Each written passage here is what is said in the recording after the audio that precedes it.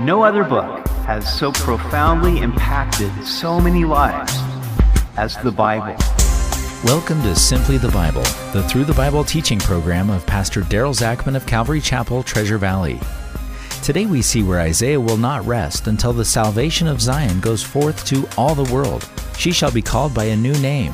Prepare the way, for her salvation is coming.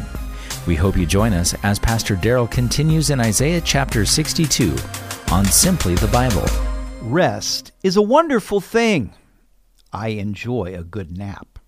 God rested on the seventh day. He has ordained periods of rest for people, livestock, and even land. He grants sleep to those whom he loves. But there are some things in which we should never rest.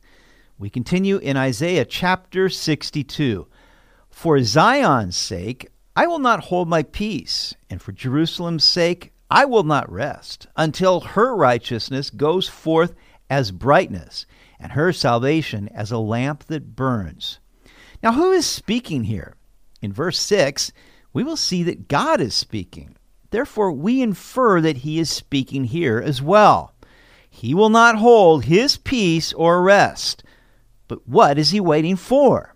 He is waiting for Jerusalem's righteousness to go forth as brightness and her salvation as a burning lamp.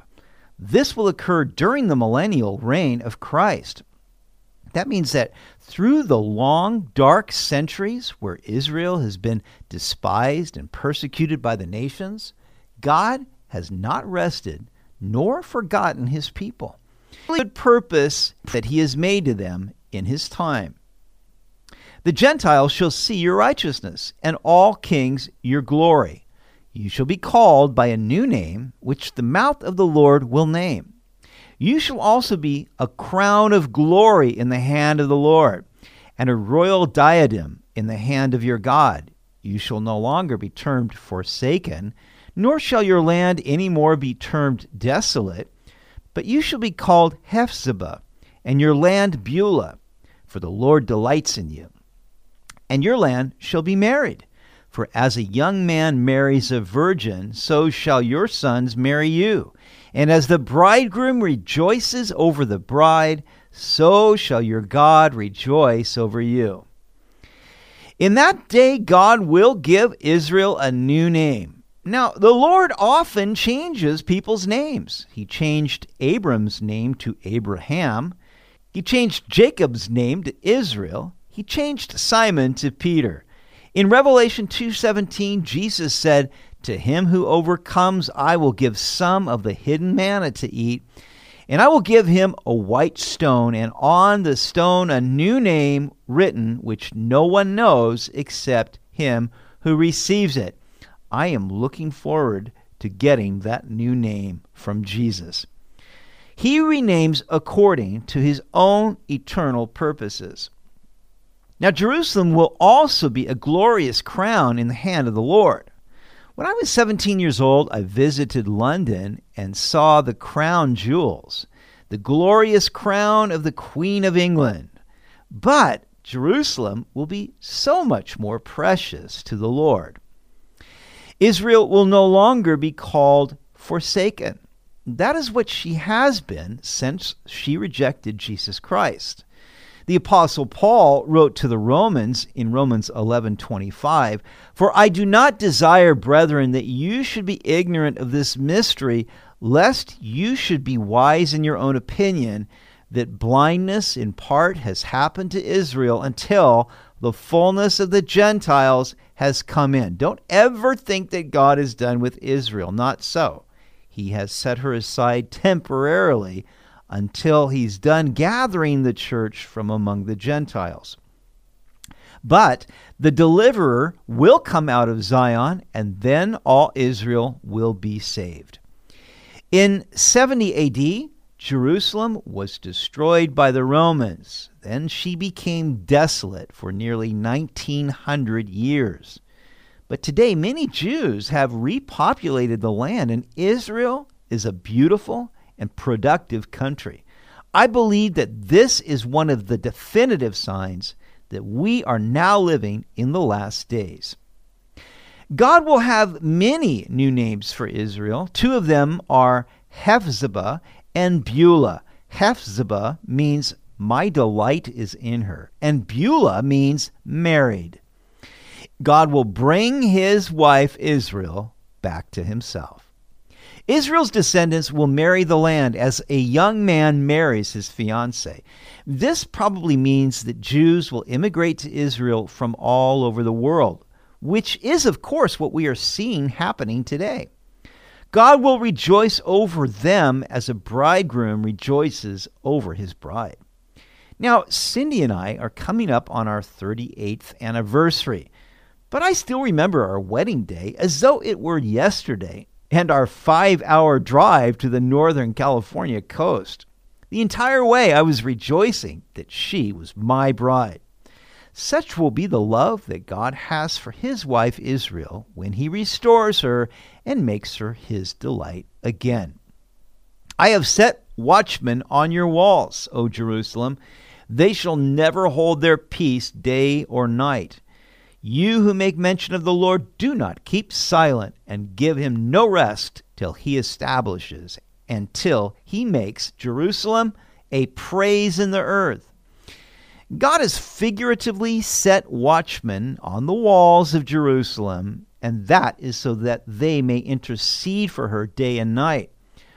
While the context is clearly to pray for Jerusalem, this does show that God wants people to intercede to accomplish his will. Certainly this applies to the United States. How we need to pray that God's purpose for our nation will be fulfilled. We need watchmen on the walls who understand the times and know God's purposes so that they can pray according to his will. God wants people to hold him to his promises. Did you know that? We should pray for things even when we know God has promised to do them. Jesus made this clear when he taught his disciples to pray that God's kingdom would come and his will would be done. God ordains that his promises should be fulfilled through our prayers. Therefore, he encourages us to give him no rest. This should also encourage us to pray for the peace of Jerusalem. God wants us to pray without ceasing until he makes Jerusalem a praise throughout all the earth. The Lord has sworn by his right hand and by the arm of his strength, surely I will no longer give your grain as food for your enemies. And the sons of the foreigner shall not drink your new wine for which you have labored, but those who have gathered it shall eat it and praise the Lord. Those who have brought it together shall drink it in my holy courts. From the time of the Babylonian invasion by King Nebuchadnezzar in 605 BC to the destruction of the temple by the Romans in 70 AD, the Jews always had an occupying country to which they paid tribute. But today Israel is independent. And while the rest of the world still tells her what to do, Israel is no longer paying tribute to any other nation. But God will bless them above all nations during the kingdom age, and the wealth of the nations will be brought to her. Never again shall her enemies rob her. Go through the gates, prepare the way for the people, build up the highway, take out the stones, lift up a banner for the peoples. Several times in the book of Isaiah, the king's highway is mentioned. It brings a sense of anticipation for the coming Messiah. Everything must be prepared. Isaiah says, build up the highway, take out the stones, lift up a banner for the peoples. If Jesus came tonight, how many would be ready to meet him? We must prepare a highway by our prayers, our acts of service, and the word of our testimony, where Christ can come into the hearts of people and make them ready for his coming. We must remove the stones of stumbling where we have offended others or misrepresented Christ. And finally, we need to lift up the banner of Christ crucified. For if he is lifted up, then he will draw all men to himself.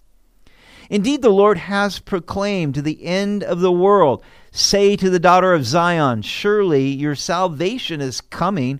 Behold, his reward is with him, and his work before him. And they shall call them the holy people, the redeemed of the Lord, and you shall be called sought out, a city not forsaken. We must pray for the Jews and proclaim to them, surely your salvation is coming.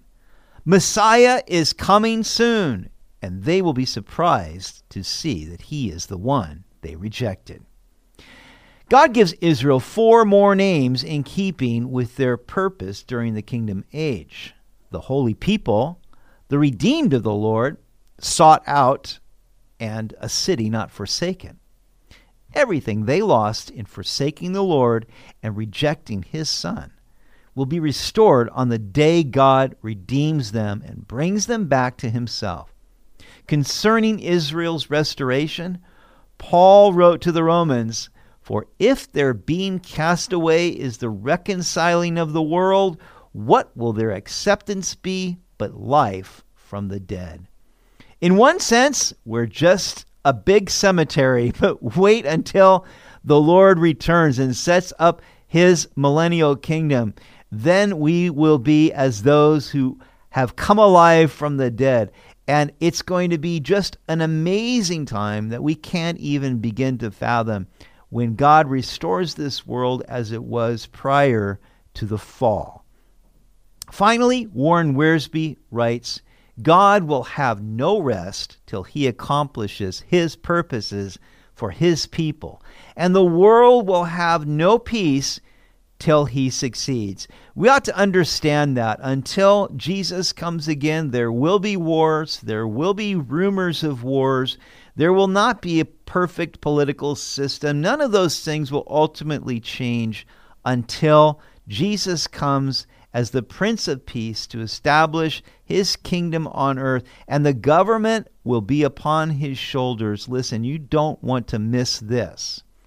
So let us, in the meantime, purpose in our hearts to be watchmen on the wall and witnesses for our Lord Jesus Christ. Let us give God no rest. Let's close in prayer. Father, thank you for your presence and for the promises of your word. We do pray, Lord, help us to be those watchmen on the wall. Help us to be faithful in prayer as we pray for the peace of Jerusalem, as we pray for those that don't know you, Lord, that they will be ready to meet you when you come. And Lord, help us be your witnesses, Lord Jesus. Empower us to be your witnesses by your Holy Spirit, we pray. In Jesus' name, amen. You've been listening to Simply the Bible, the Through the Bible teaching program of Pastor Daryl Zachman of Calvary Chapel, Treasure Valley. For more information about our church, please visit our website at calvarytv.org. That's calvarytv.org. If you have any questions or comments, please contact us through our website. To listen to previous episodes, go to 941thevoice.com or check out our podcast on iTunes or Spotify, and please leave us a review. Tomorrow we will see where Isaiah foresees the day of the Lord, when he will judge the nations alone. But Isaiah also remembers God's mercy towards his people in saving them. We hope you'll join us as we continue in the book of Isaiah on Simply the Bible.